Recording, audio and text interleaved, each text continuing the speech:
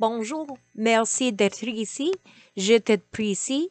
Bienvenue à la mission The Real People Talk. Je suis votre hôte, Sabrina May. Hello, thanks for being here. I appreciate you. Welcome to the Real People Talk Show. I'm your host, Sabrina May. You hear that? That Canadian thing I just did? Just threw in some native French tongue in there. If you're anywhere out there in the east of Canada, and I'm talking to all of you east of Ontario as well, like actual East Canada, you already know. You're used to it. You see it, you hear it. Our country is more deeply bilingual, truly, in the east than it is here in the west. Quick random Canadian fact for those who don't know. Nationally, all our labels must be bilingual, written in French and English. Just like when one flies in an airplane, one most likely will hear the flight attendant announcements in French and English. But within Canada, many are not exposed to the bilingualness of our country, at least in regards to the French language department of it all. I say this as I know from witnessing it by my own experience. I've lived from literally East Coast to West Coast throughout my entire life. But growing up in the East, I was more used to the bilingual languages of French and English everywhere. Like everywhere, including the corner stop sign. Stop. Arrêtez. Compared to out in the West, where I am now, out here, you are not exposed to French. You almost forget it, honestly. Like, I really forgot it. You really only hear English. Signs are only in English, etc. Even the kids in school, like my son experiencing what he had to learn or take on being out here in the West versus French, like it's just not such a dominant requirement to graduate out here. But when I grew up in the East, back in the day, when I grew up in the East, it was entirely different. And I mean, the East is Ontario and inclusive of the Maritimes. Everywhere out there, I had to have like that double language. It was such a requirement. When I lived in Ottawa, I actually had to have a third language requirement to graduate there. So I had taken on Mandarin Chinese, and that's how I picked that up at that point. However, which funny enough, if I could remember my Chinese that I learned for the 2.5 years I took it while I was there, the amount of Chinese I could communicate with people out here in the West would be so helpful. However, my concussion memory doesn't keep languages unless I use them. Out East, I didn't know anyone who spoke Chinese when I learned it. Like, no one. I would send a written letter to my best friend, and I would also send a translation version because she didn't know any Chinese, but at least I could practice it in some way. I was more fluent in French out there, for sure. But because I used it there, that was people around me, we used it, people knew it, often mixing French and English within one sentences. Then I moved out west in my late teens. Out here, it was very rare to cross paths with anyone who speaks French. Like I remember in my first years in Alberta and noticing how much they really are not focused on any French there whatsoever. Others, like I would speak to, didn't even know at least like how to say hello or yes in French, which blew my mind, being that I was still in Canada and I was so used to that bilingual side. But so it was really kind of crazy, shocking to me. But, two sides of a country, lots of different cultural exposure to different things. And so since I've been out here for so many decades since, I've lost that language now too. So nobody speaks French out here that I really have any, conversations with. And so I lost all my French like out the window. Kind of sad because I had, I used to be able to say I had 3 languages and now I definitely get. I do have a few leftovers from each, but I really can't hold any kind of conversation in either anymore. I do appreciate both languages. Taking in the culture and history of them is my favorite part because I truly love to know how things work, including languages. As much as I can remember how to speak in them, I do see what goes into each of their vocabularies and highly respect them. Side note, when in Chinese school in those years is how I originally learned about the Chinese Lunar New Year. So shout out to everyone who celebrates the Lunar New Year and is listening, as I know it's coming up here quite shortly, and may your year be filled with love and success. This 2022 year celebrates the year of the tiger, which just means bring on your roar. That's how I'm looking at it. That's my interpretation. But be a powerful leader in your passions. Like, do it, tiger. Whew. That also actually, you know what? That reminds me of the oracle card I drew, like the one I drew for myself for the entire year. I like to draw cards randomly here and there. I'm just not a daily practice necessarily, but when I can remember and I do it, I do it. And it was actually the spirit card number 7, Stand Your Ground card, which, in my opinion, that's a pretty fabulous card. Pretty much like roar. I'm already aligning with the tiger. Yay. Whew. What a powerful year it's going to be. I'm feeling it. Can you?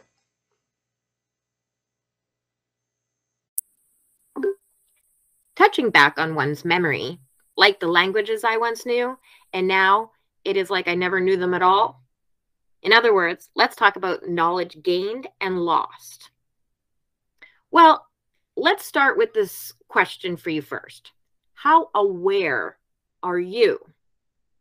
Many, if not all of us, could honestly say we are truly all unaware of like a lot. Really, unless you are connected to something in some way or another, why would you know about it? Why would you have any knowledge of it if you haven't been exposed to it? It's okay. That's just how everybody is exposed in their own ways, in their own timelines. Just like how any symptoms, disease, or illness goes, you don't know until you know, or connected to and experienced in some way. So today, let me help you be more aware. First awareness of order, January is Alzheimer's Awareness Month. I tip my hat off to all of you touched by this disease in any way. You are not alone. Discovering that this was Alzheimer's Awareness Month is what led me to today's guest, being a guest, and to talk about topics such as Alzheimer's, dementia, memory loss, brain injuries, etc. We both have a lot of personal experiences on those topics in so many different ways. Today, I have my mother with me. My mother was diagnosed with early dementia and Alzheimer's 3 years ago. She was just 69 when discovering this. So I thought it would be truly fitting to bring her on today's show. Our combined memory struggles will have you in for a good laugh and all kinds of feels. Remember in my previous episodes, I mentioned my mama is one powerful double PhD educated woman?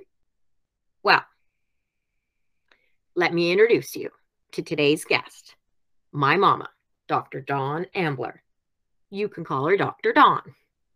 She is the receiver of a Star of Courage Medal from Governor General of Canada, a Star of Courage certificate from Royal Canadian Humane Association, a certificate of merit from the Premier of Alberta. I'm going to mess this one up again, but she can correct me later, a Rosicrucian certificate. I know I said that wrong. She'll correct me. A Bachelor of Arts, a master's degree, a double PhD doctorate of philosophy and religious studies. She is a published editor, writer to like a list of books. She is a mother of 5 who, I have to mention, by the way, my mama raised all of us as a single mama herself while accomplishing all of those things I just listed above. Just saying, wasn't lying about her powerfulness. She is also a grandmother of 11, a teacher, a professor, an honorary sister, aunt, grandmother to so many more that I honestly can't count them all. Like, honestly. She is truly considered family to so many for the things that she has done for them. It is a beautiful trait of hers that I truly honor. Shout out to one of our honorary sons, a previous student of hers from years ago, but still so closely in touch. Shout out to Kier, his lovely, strong wife, Nylar, and their four adorable children, Riak, Ali, Quinta, and Quay. Mom, welcome to the show. You get to be my first guest, so welcome. Thank you. I'm glad to be here. I guess before we really get into our usual ways in this episode, well, my entire talk show is about awareness in general. So, and like I said earlier, those who don't know, and that's okay. But so let's help some of you that don't know and make you a little bit more aware, or those that need aid and a little bit more knowledge of things they need to know. We're going to make you aware. I want to give a quick, brief summary of Alzheimer's. Then at least you have more of an understanding on how to keep up with us throughout the show for anyone who's listening. Alzheimer's is only one of many types of dementia, each with their own cause. Alzheimer's disease is a specific brain disease that causes dementia. However, dementia and Alzheimer's are not the same thing. Dementia is a general term for a decline in cognitive abilities that include memory loss and thinking difficulties. Alzheimer's is a degenerative condition, which means it gets worse as time goes on. An early symptom of Alzheimer's is difficulty with short-term memory. Over time, there are a wider number of more severe symptoms, such as losing the ability to swallow, speak, and move around and easily. Does that all kind of make sense? I'll give you a little quick recap. Alzheimer's is a specific disease that affects the brain. It is a type of dementia. Dementia is a general term for a decline in cognitive ability. That includes memory loss and thinking difficulties. Okay, so that information shared. Let's get into this. Thank you, Mom, for being here. I appreciate you coming on and open to discuss this topic, as I know it's been a tough go for you since the news and beyond. Could you share your awareness of Alzheimer's, like when it first came to you, and what did you first know about it, even before your own journey? How did it really first come to you? I learned about Alzheimer's when my mother was diagnosed with dementia, and went through, even though I lived in a different province, when I visited, I got to see what can happen to a person and how it can divide a family, how it can make life very difficult for a spouse and for siblings. And I decided to do some research on my own, and that research made me aware that I was a prime candidate. Being the eldest, being a female, and I decided when I saw actually it was on, I believe, Facebook, it's not really an ad, but in a way, an info thing about medical arts here in Vancouver. And they were looking for people for a study on a particular drug. Biogen is the company. You may have heard of it. It has been approved in the States. And I decided, well, above all, I would like to know about this study, but I also want to know, do I have it? Or maybe, am I getting it? I had noticed myself that I was missing some words. And of course, everybody says, including myself, oh, yeah, well, I'm getting old, so of course I forget things. But it was the words that I was forgetting. Picking up a spatula and not remembering what it was called. Picking up a knife and not knowing what it was called. And that became very frustrating. And that's why I needed to know. So I called them up. And from there, we went into all of the steps for me to become a possible study member. Okay, so that's where they kind of diagnosed you. That's where you got your actual diagnosis, was the study, which I know because I'm your partner in that, and I come along with you for all those, what's the call it? Yes, See, I'm already gonna start where my memory is actually worse than yours in many ways, and we often joke about how I'm searching for words and she's needing to help me. However, she's the one with Alzheimer's and I'm not, but that's what you get with brain injuries in the past. But yeah, your study. So once you found out from your study, what let comes me from say that? that. First of all, because someone asked me that question the other day when I said that I had Alzheimer's, and they said, "How do you know that?" And I said, "Oh, well, I went to a doctor." So, how did this doctor know? What did they do? And I said, they sent me for a PET scan and an MRI, blood tests, and an assessment, which is basically they ask you questions and you answer, and it's recorded, and they can tell whether perhaps you're having troubles with your memory.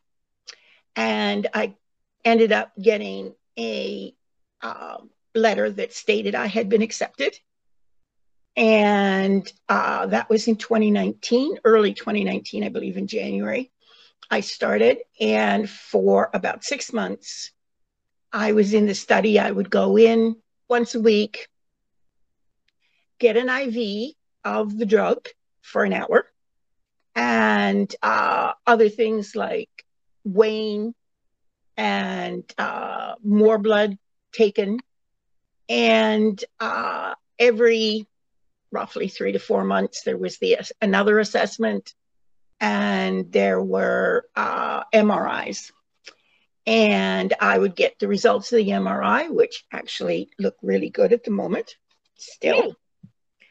And then we got a letter stating that Biogen wasn't getting the results that they wanted to see, and that they were canceling the study, which was very upsetting.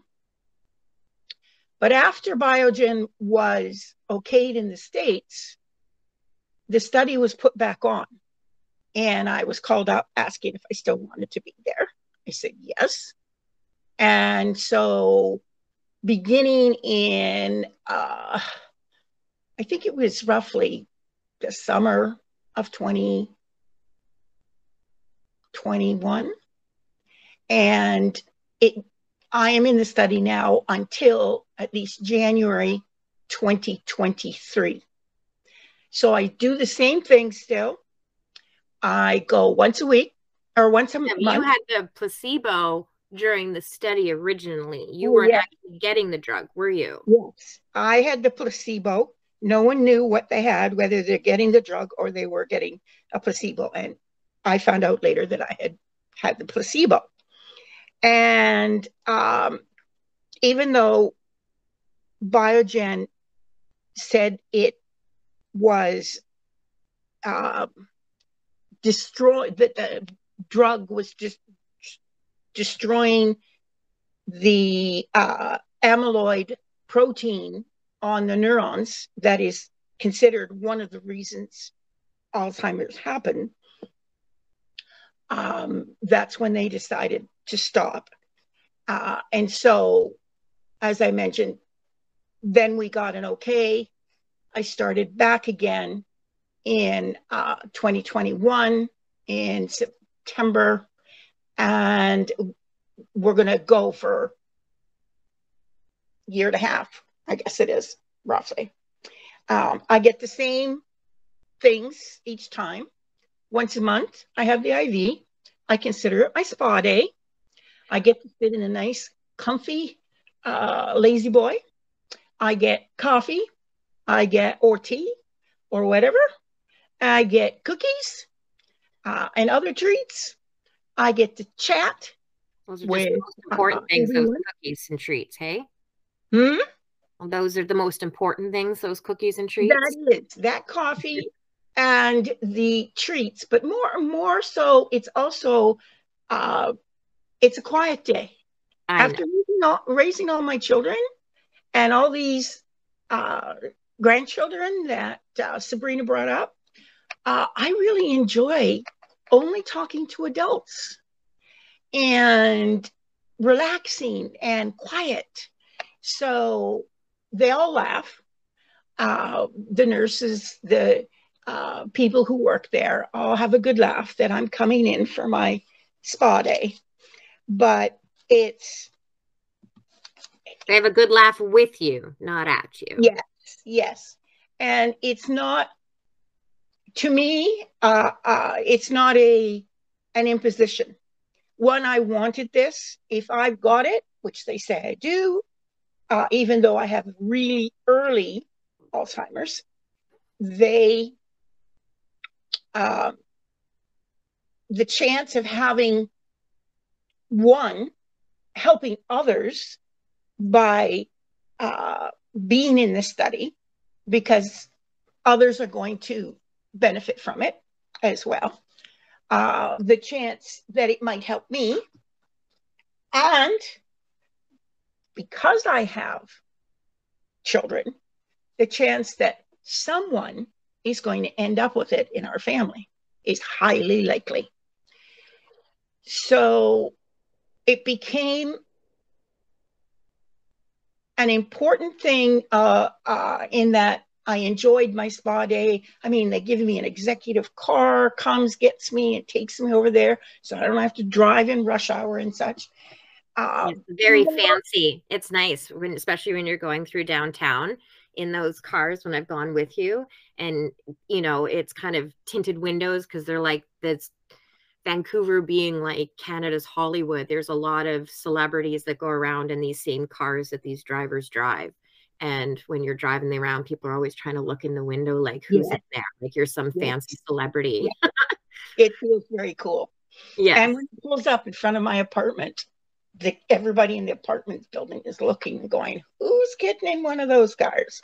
Yeah. But I've done even more research every time I can get my hands on something new that somebody else is doing, because there are many studies out there all over North America that I'm aware of, and they're all different drugs, different ideas as to what causes Alzheimer's. Nobody has a cure. Nobody has the exact reason it happens or why certain people get it and certain people don't.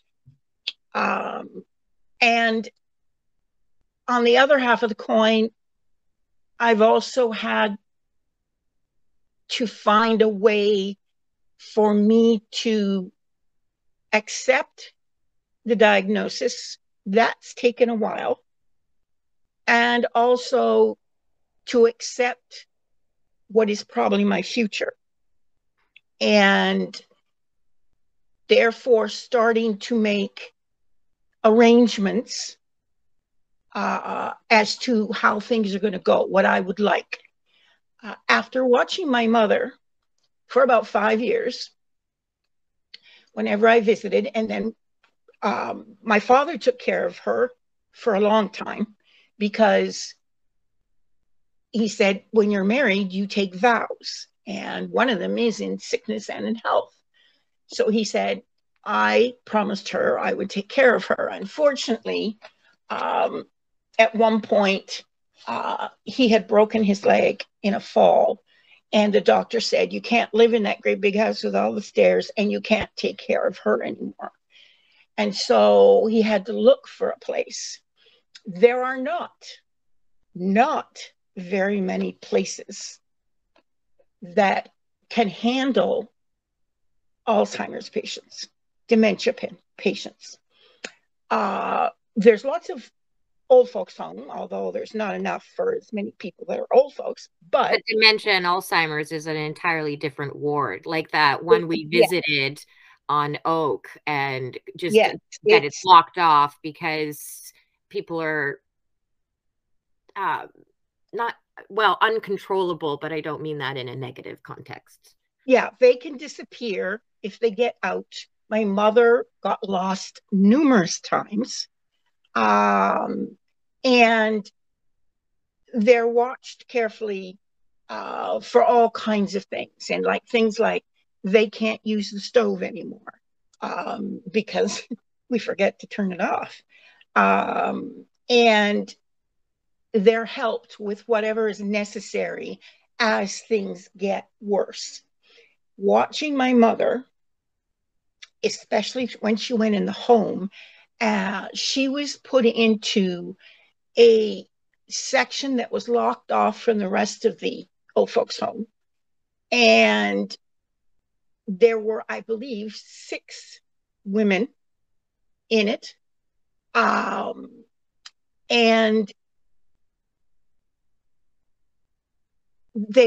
my mother was in a room of 3 or 4 women.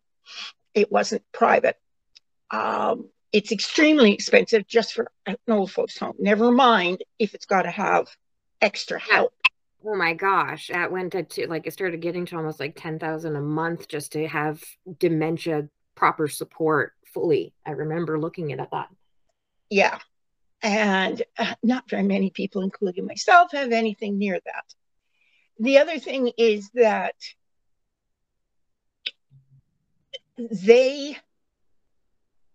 now, not all of these have this problem, but the one that my mother was in really didn't seem to do anything with the ladies. I could arrive to visit. She was in a nightgown most of the time. She was sitting in a chair in a room with all the others, and she was staring at the wall. And that's what she would do all day long. My father would go visit her, spend the whole day with her. And on Friday nights, they had dancing, he found out, in the regular part of the home. And so he would take her down because that was their favorite thing to do, was dancing. Well, that's how And they met. yeah, that's how they met, exactly. So it became still his goal to do everything he could for her. And no matter how things got bad, he just kept hanging in till the end. Mm-hmm. The end was not pretty. She not only was she staring at a wall and doing nothing all day. She had a broken hip that wasn't healing because she didn't remember it was broken. Yes, she would forget to use the walker. That's when she was at home. But when she was in the seniors' home, she got an infection, but nobody picked up on the fact that she had that. Yeah. And when it was actually found, she ended up hospitalized. Into sepsis already. Yeah, they had to put a tube down her nose. But when I went to visit, I had to come from, at that time, Alberta into Saskatchewan, where they lived. The doctor said to me, well, the first thing he said to me is, remember, this is not your mother. She isn't there anymore, which kind of hit me hard. Not that I was close to my mother, but just By any standing stretch right of in the front means. of her and with everyone else around just felt rude. But he also said she cannot have the tube down her nose forever because it itself will cause infections. So my father was given a choice. You can either have her have surgery and we would put in a tube in her belly, or you could just let her go. And my father asked, well, what does that mean? And he said, we don't do anything except keep her comfortable. And what that meant was literally she starved to death. Something my father never, like he had guilt for that, totally. In fact, it led to his final way of going out. But they're immigrants to Canada originally, and the life that they come from on the other side, especially nanas, and then to be just hearing those words of starving to death is kind of that not what they came here for. My parents went through the Depression. Yes. They were both born around 1920. So they were very late in their years when all this happened. And it was Dad who called us three kids and asked us, what do you think? We all agreed on letting her go, that she would not have wanted to be hooked up to machines and things. And so that's what happened. It took a couple of weeks. But it was true that when you went in there, she had no idea who we were. I brought her grandchild, and she didn't know who it was. She didn't know who I was. And in the end, she also didn't know my father. She thought he was just a nice man who came to visit. But she would lay in that hospital bed, and she'd sit up with the pillow behind her, and she would just roll the blanket up and then unroll it and roll it up and unroll it the entire time we were there. And the last time I saw her, I didn't like what I saw.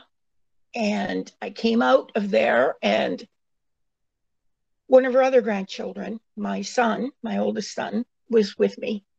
And out in the parking lot, I started to cry. And I said, I will not do that. That will not be me. Yes, I have Alzheimer's. Yes, I will end up with my brain with a big hole in it. But no, I will not go into a home. I will not, once I cannot communicate, I can't carry on a conversation or understand a conversation in any way, that I'm not going to stare at a wall, because I will not be a burden to my children or grandchildren. And I'm not there. The doctor's right.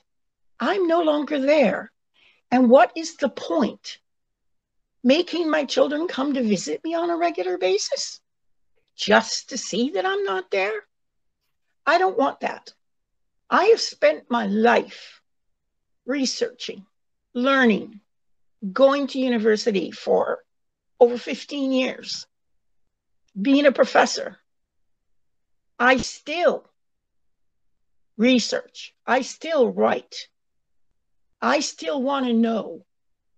And when I can't do that anymore, I'm not here. And I want, hopefully, somebody from the government might even listen to this podcast one day and hear, I want that legislation changed.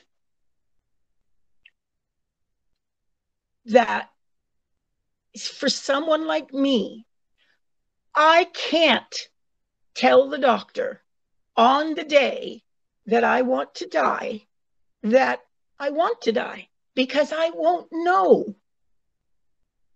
And I don't want my children having to have the conversations between them all, wondering what to do with me. I mean, they've already started. And I just want to go peacefully. And when I'm ready, and I'll know when that time is, I can't make that decision now. I don't know. I can't make it either once I've actually gotten too far. When you're It'll be loony. a long time, like we talked about the other day. It could be, I mean, Nana, for how many years did she live with it until it really took her independence? And then even then, how long she lived. Like she was, My father said that he believes she started around 65 and she died at almost turning 90. yeah, so she lived a good turn, and you've got so many, and you're in a different place. Nana's, I believe that also Nana's mindset, and from the experience of you now and knowing from her before, but the way you look deeply into, the way you research and are trying to find, ideas or ways to still, train your brain and keep it going, and the study that you're in, these are all factors that she never had. So Right. your years and times could go on so much longer, or who knows what this study means in time. Like we're still in the newer stages, but so far, yeah, you miss words, but hey, I've been missing words since I got dropped in my head in my teens. Okay. And I think, I've kind of like, welcome to my world. The more you get a little more Alzheimer's here and there, I'm like, oh, now you understand how I feel. Sometimes. Exactly. It's sad, but and I'm still here. I had my accident, my brain injury that causes severe case end point. Loss of memory due to concussions. Thank you. Says the Alzheimer's patient to the 40-year-old. Yeah, so the loss of, I could be in a way worse. Like I've handled and had to struggle with so much and learn ways, but I've in time learned, and ways that you are discovering now, I think is interesting, from your way you look at life, the way you're taking on life, and your, what was that word you said the other day?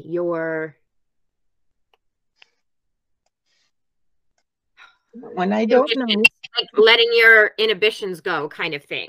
Like just, I said that, I go, you're a little more relaxed, more so. Like there's almost like not such a grudge held within you, whether it be that it's forgotten or blocked or whatever it is. What I see positives that have come from it, and I hope I just kind of ride with that. As your daughter, I believe, you could get hit by a bus tomorrow, like I've said in my other podcast. And how many times we said that? You literally said that yesterday, going, that's where I get it from. You literally could get hit by a bus tomorrow, and all the Alzheimer's and dementia problems are completely irrelevant. Right. The apocalypse could come in 5 years, 10 years, whatever. And that might be what takes you out. The tsunami might come and take us out on this corner, and the earthquake. Who really knows? Like my grandson says, the zombies could come. The zombies could come. Our time is our time whenever our time comes up. But until then, living and experiencing life to its fullest as best you can. And I think some of your hard times have been nicely masked by your Alzheimer's, so you can move past them. Does that make sense? Yes. See you have, it's nice to see, because for a long time you were in, some places, and even with this information for the last, 3 years, having that, you being a professor and an educator and a researcher and all of that, to lose that knowledge is massive. I know how frustrating it is when I can't keep knowledge myself, but you can never not educate yourself, because we just love it so much. Well, yeah, it's devastating when your whole life is based on your brain. And now I either forget words or the latest one, I go to say one word like compact in a sentence, but out comes commotion and everybody looks at me, but it's my brain getting all the alphabet in the wrong order. And I've decided that what I have left, however long that might be. I mean, my dad died at 90. His sister died at 93. I mean, the chances of me getting up there are probably pretty high.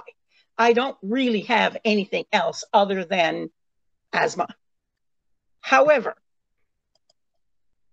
it is something that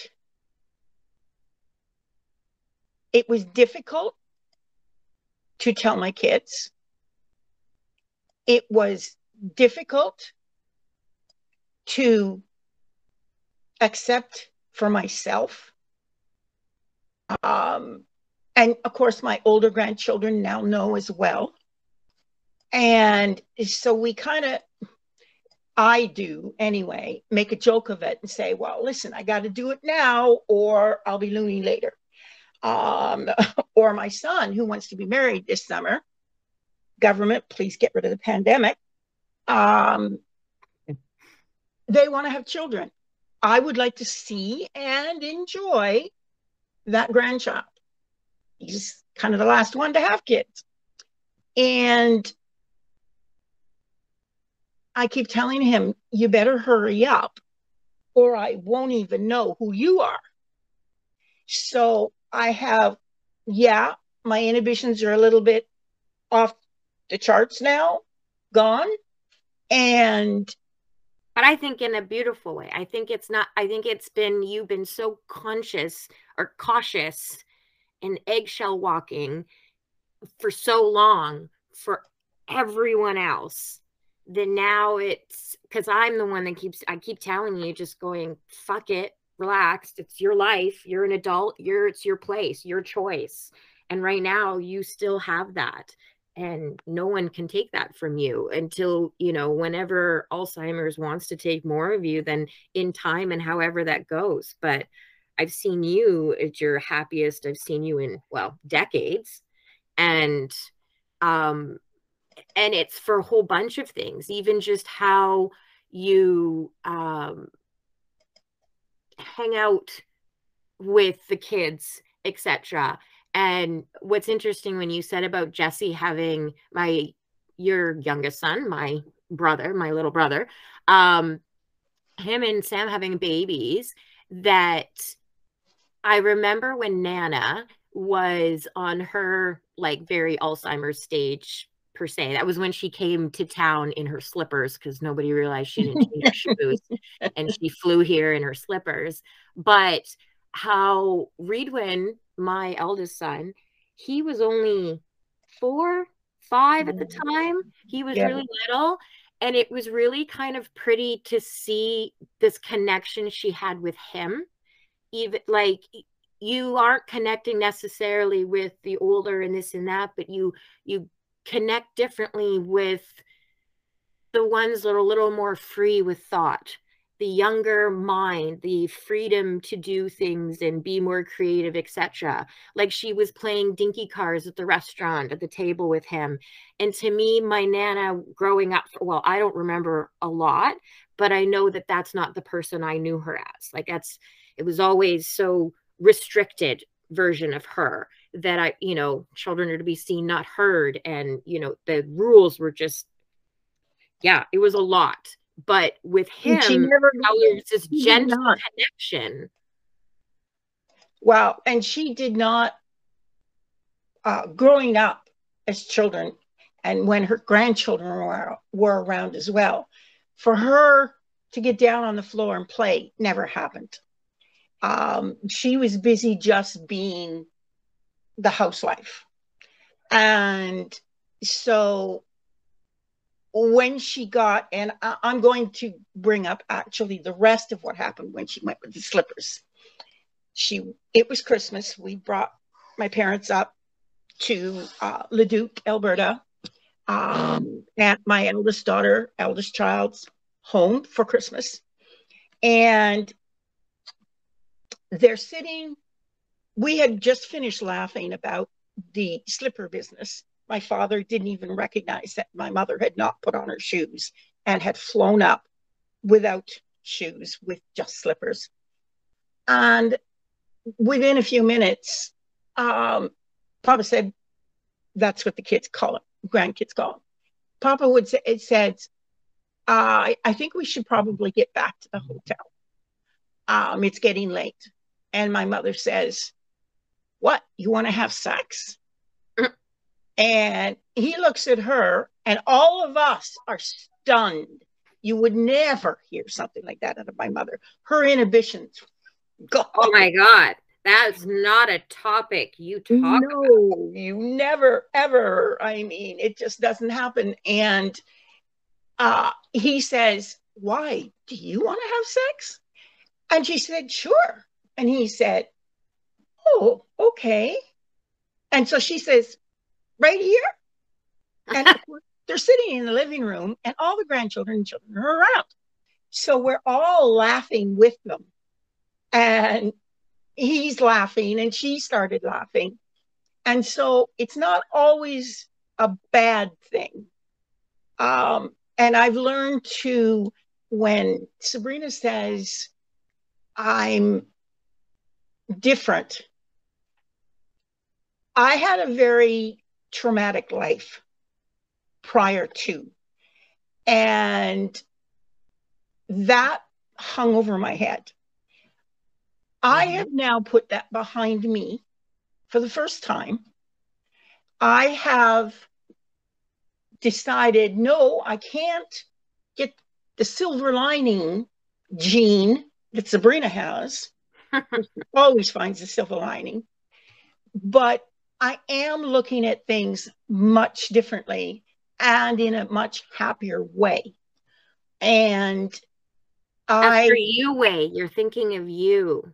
Well, you're not thinking of you entirely yet. You're still in progress, but at the same time, a little more. Like, you know, in a recent conversation, I told you I'm proud of you for standing up for yourself, for what you want and who you are, because that you used to just take whatever people would throw at you and call you, say to you, assume of you, all of it, and you would take it.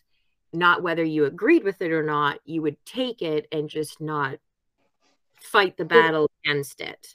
True. But now I see you kind of being that strong person. I don't fully remember back in the day, but I knew that was there because I don't know, I semi-recognize it, but there's this whole other side that's quite, I never expected out of you. Just, I don't know. I'm enjoying what it's letting you go or let go of.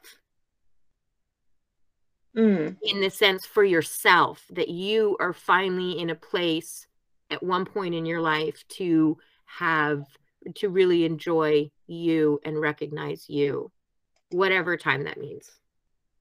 Yeah. That's living, right? That's living. Because if you never had that opportunity or never took that chance, then what was life? Yeah. Well, that's how I'm looking at it now, is that I've been alone, as in unmarried and no partner, for many, many decades. And that was my choice.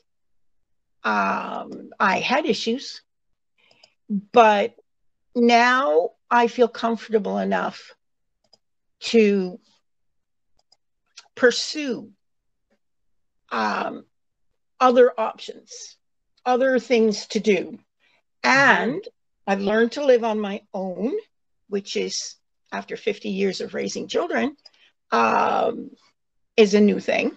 And that was a big thing. It was also, well, no, I guess you were in the she shed location first to be on your own, but that was kind of it was an interesting kind of, like, that was almost a getaway year in a sense. And then you moved to the building you're in now, which you moved literally March of 2020, the beginning of the pandemic that went into this like isolation. You are on your own now. What is Yeah, that totally. like? So, and not in a pretty way to learn it, but at the same time, the little things that I remember you would bring up. Actually, a lot of the things that you guys in my entire family, you and my siblings, have used to get, poke at me for, because the way my kitchen might be sometimes, or this and that, and going, well, it's just Reedwin and I'll get to it later. No big deal. And then you're just like, Mike, just these aren't done, and this isn't done, and this, and I'm like, but is anybody even able to come over right now? No. Get it done tomorrow. Get up then. No big deal. Enjoy your time for yourself. And, everything doesn't have to be picture perfect and ready with bows on it at the front door. Relax a little. And Well, it's a I've hard learned, ride for you, but I think you've come out and a lot has come from it. well, I've learned to sleep in and also take a day off and just stay in bed if I want to.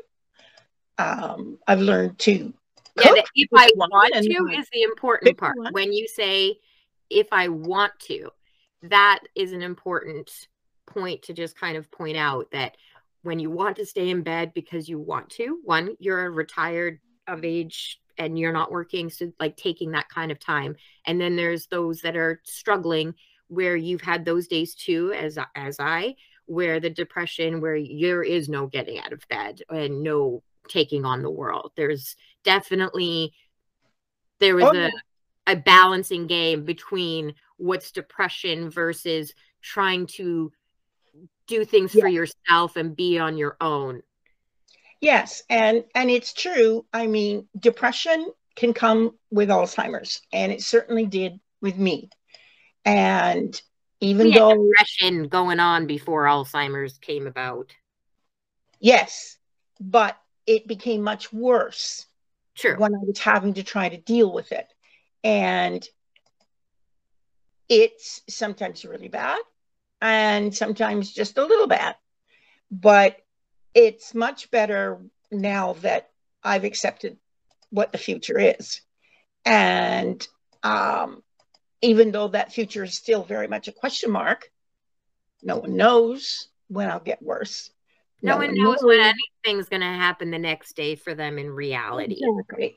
So I'm just taking one day at a time and trying different things, opening myself up. I've never been a people person, hate being in peoply places, but I'm trying and I'm going to see how that is. I'd like to see that I can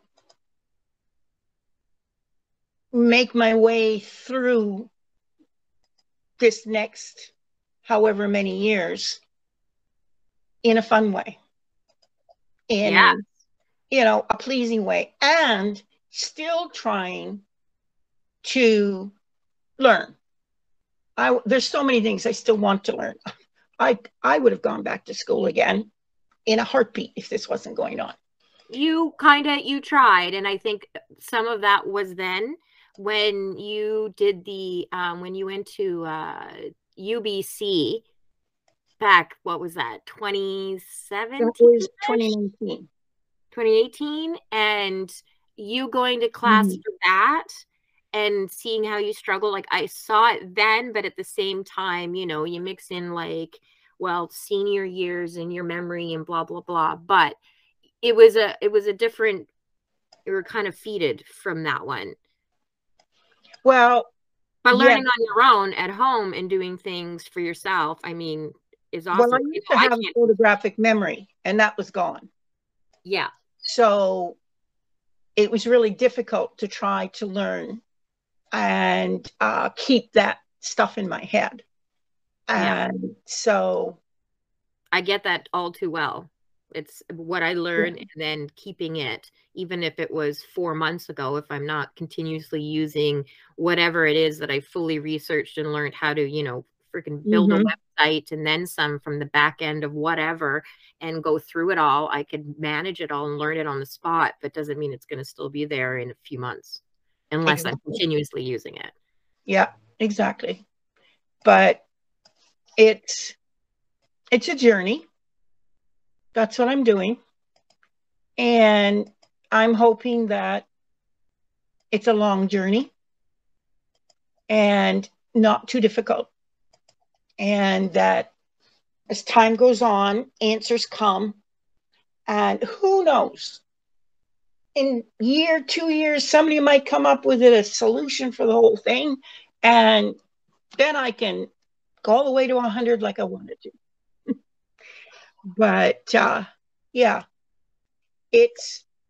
What would you say to the people that are listening that may or may not be touched by this, or just, brushing up on their education and awareness, that if you were not in the study aside, because it's not necessarily or very obviously not something available to everyone, but so those that are potentially or whatever, what other things and tools and ways helped you to process the beginnings of your diagnosis and then dealing with the diagnosis?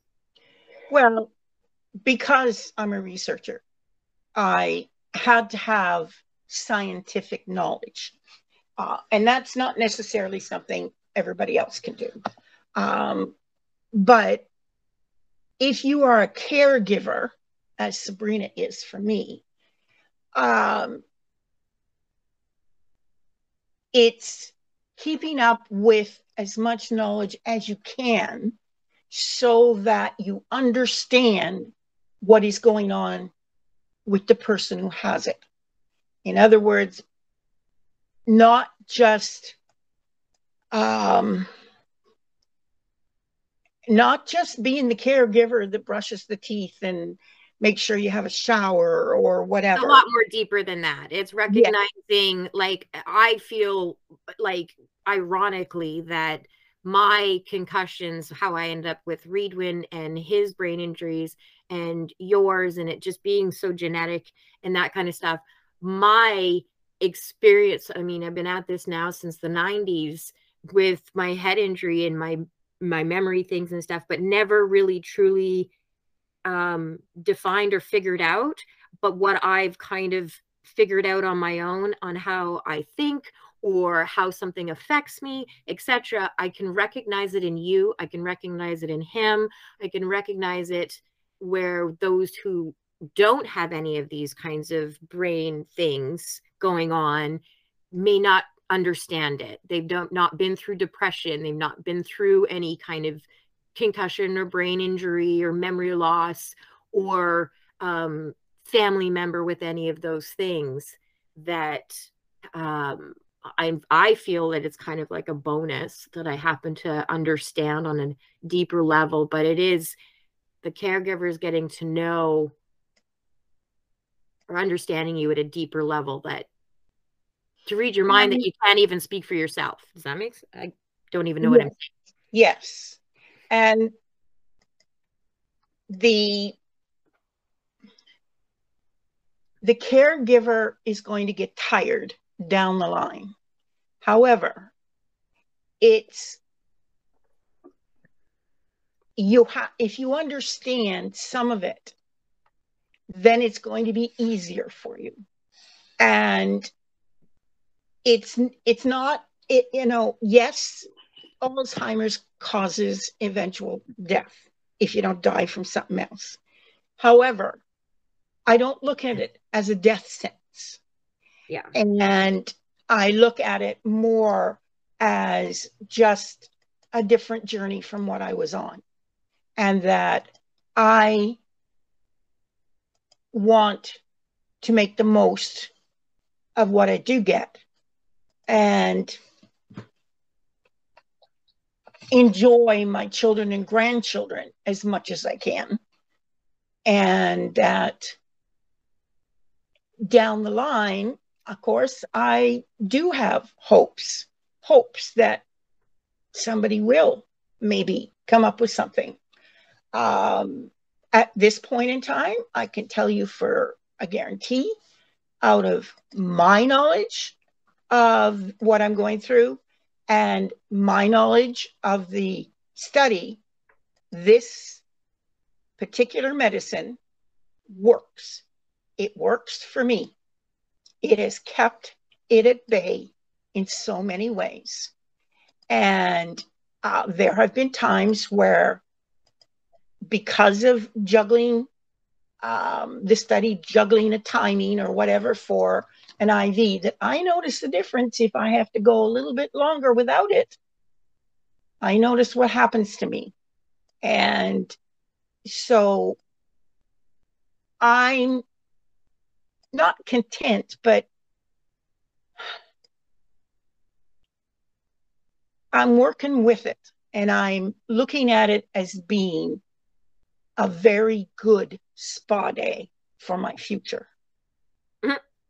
And so what's going to happen later? I have no idea. No one does. And like Sabrina said, I could get hit by a bus tomorrow. But I am trying. We should watch how many times we say that in one episode. I don't think we want to manifest that, just saying. This is true. We don't want to make it happen in that regard. But I just want to make the most of it. And I'm trying things I've never done for decades.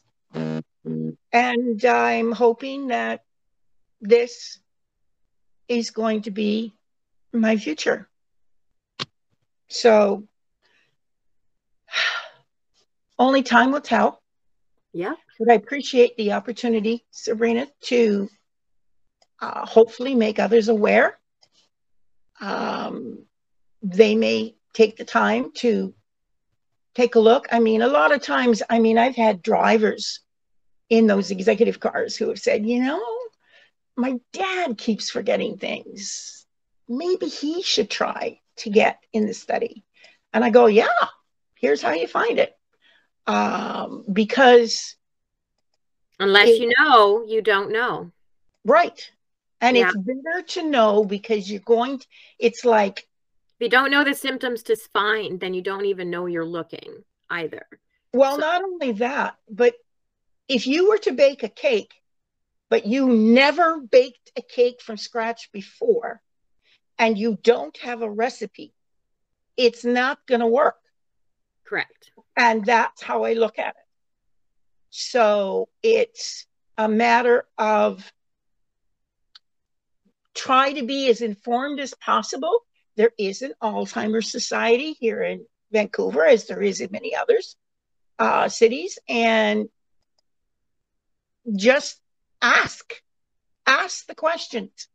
And there is as well, UBC has an actual department regarding dementia where they're doing studies. So, and I bet you they're not the only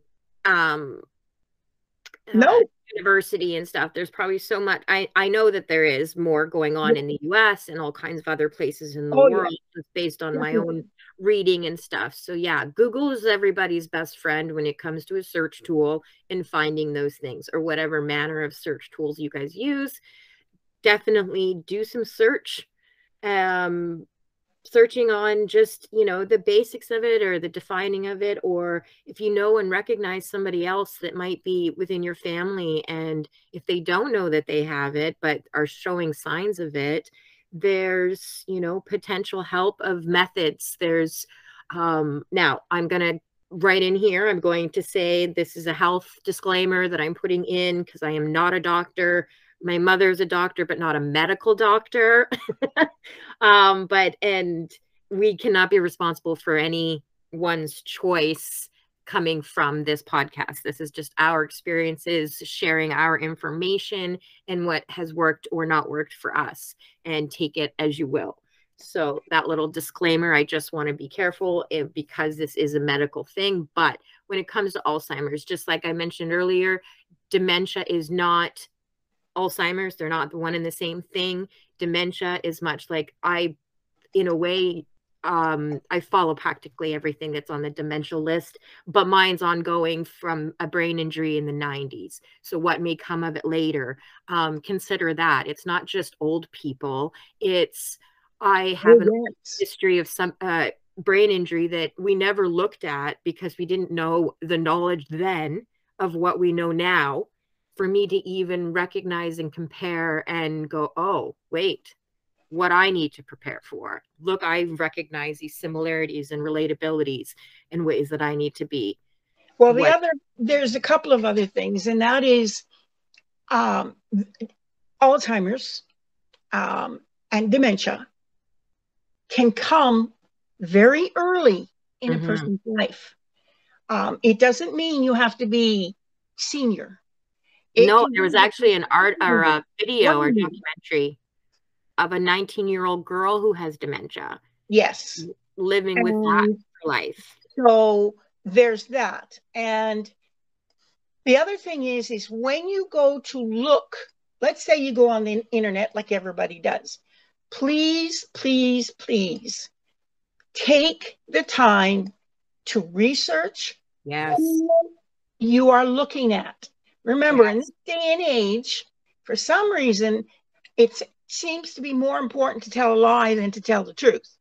And so I'm saying medical places are the best, like the Mayo Clinic or like your local medical clinics, like your local medical community generally has all the links to the right legal resources, if you will. So that you're looking at the right thing. The Alzheimer's Society will do the same thing. They will give you information. Don't just pick out anything that happens to come up and tells you, because it might not be true. And that is not going to help you at all. But don't shy away from trying whatever can help you in a safe and healthy manner. I know that some cannabis is a big one for some. I know I've seen when I've gotten my mom a few times, I noticed the difference that it does, but she's in her study and strictly not on any other medication, so she can't do that.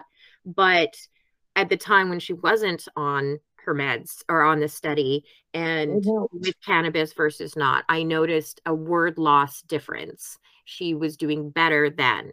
So that was a slight experience, but I couldn't speak more on it. I know I've also, in a lot of my research, there's just from brain factors and brain health factors, your diets, your health, all that kind of stuff you can look into how it affects you. Exercise is a big one for your brain. Huge. Exercising your brain it's not just going to a gym. Exercising your brain is, like, share what you do. What do you do first thing in the morning when you exercise your brain? I do in the morning, I do word puzzles. I got 2 different kinds. I do mahjong. I do sometimes things to do with numbers. And I spend a good hour, if not 2 sometimes, to really get my brain moving and working. Because as long as you are sending things up there and forcing things, you are helping yourself. Yes. And you're not just sitting around waiting for a drug. Yes. So that's what I do. And I try not to ever miss doing that. It is, to me, a prime personal job that has to happen every single day. And maybe you go to work every day still. Doesn't mean you can't take your lunch and spend half an hour doing something a little different that uses a different part of your brain. Just keep going. Brain challenges, whether it be digital or audio or music is a good thing. Music never goes away with Alzheimer's. I did that big proven thing that music sticks with you. It's not a part that actually deteriorates. It will always be a memory. So that's a beautiful, music's powerful medicine in itself. That's for sure. Yep. And Well, so listening to music of any kind, doesn't matter if you're listening to rap or you're listening to Bach, it doesn't matter. Music makes a difference. And people who have Alzheimer's, even in the late stages, will recognize, people who used to play the piano will recognize certain things. People who always dance, like my mother, she never forgot about dancing or how. And that was one of her specialties every week, is to go with dad. Dance. But she lost the ability to remember to pull her pants up after going to the washroom. So it's so interesting, like such a strong, like a dance and music, what it does to the body versus an everyday natural thing that you go to the bathroom and you come out and you pull your pants up and you pull up your pants before you come out, but you do all that, and that loss of memory because it's not of this deep musical connection. That's an interesting point. Yeah. Well, I appreciate you, Mom, so much for, well, a million and one things. I'm sure this won't be the only time you're a guest on here, but this topic, I know when I saw it on the calendar for this month, and I'm like, we should definitely talk about it because it is affecting such a large population all around the world. And millions do not even understand the slightest. And if you just understood it a little bit better, then places like that community, where is that it's not in Norway. It's there's one in Amsterdam, right in the city. Yeah. And it's like a beautiful community that's open in the way it works with not dehumanizing those that have lost their original memories. Yeah. You could probably find it with Dr. Gupta from CNN, who went to Amsterdam, and he talked to the lady who started this little village, he talked to patients, he talked to spouses of patients, he talked to the counselor that helps them out, and I highly recommend it. It's not a very long one, maybe an hour, and I learned a lot of stuff even. And so, yeah, there's that. There's also ones that are happening. I believe there's one on Vancouver Island, and more seniors' homes are trying to put in the dementia unit because, or as some of them call it, which I love, memory care unit. Yes, that's nice. It's they're realizing that there's millions and there's going to be millions more. This is so many millions. And right now, I mean, you're part of the boomers. So like, yep, there's such a large population, and with the numbers, like it being that it's more common to be in an older age when it starts to be affected, and the boomers are of that age range, that it's a big number right now. I mean, you see it, I see it on TikTok. I see the caregivers, sons and daughters and stuff with their parents or whomever and their grandparents that have full dementia, and just the interactions and the way they work with. But so many are unfamiliar with how it works that it seems like, well, why are you saying these things? Why are you so off? Or why are they doing that? But if you're more aware, you're like, hey, memory people, like the memory challenges that are out there at all ages and how it affects people, but others that don't take the time for awareness or respect to understand that somebody just may not be there mentally to be able to be on your page.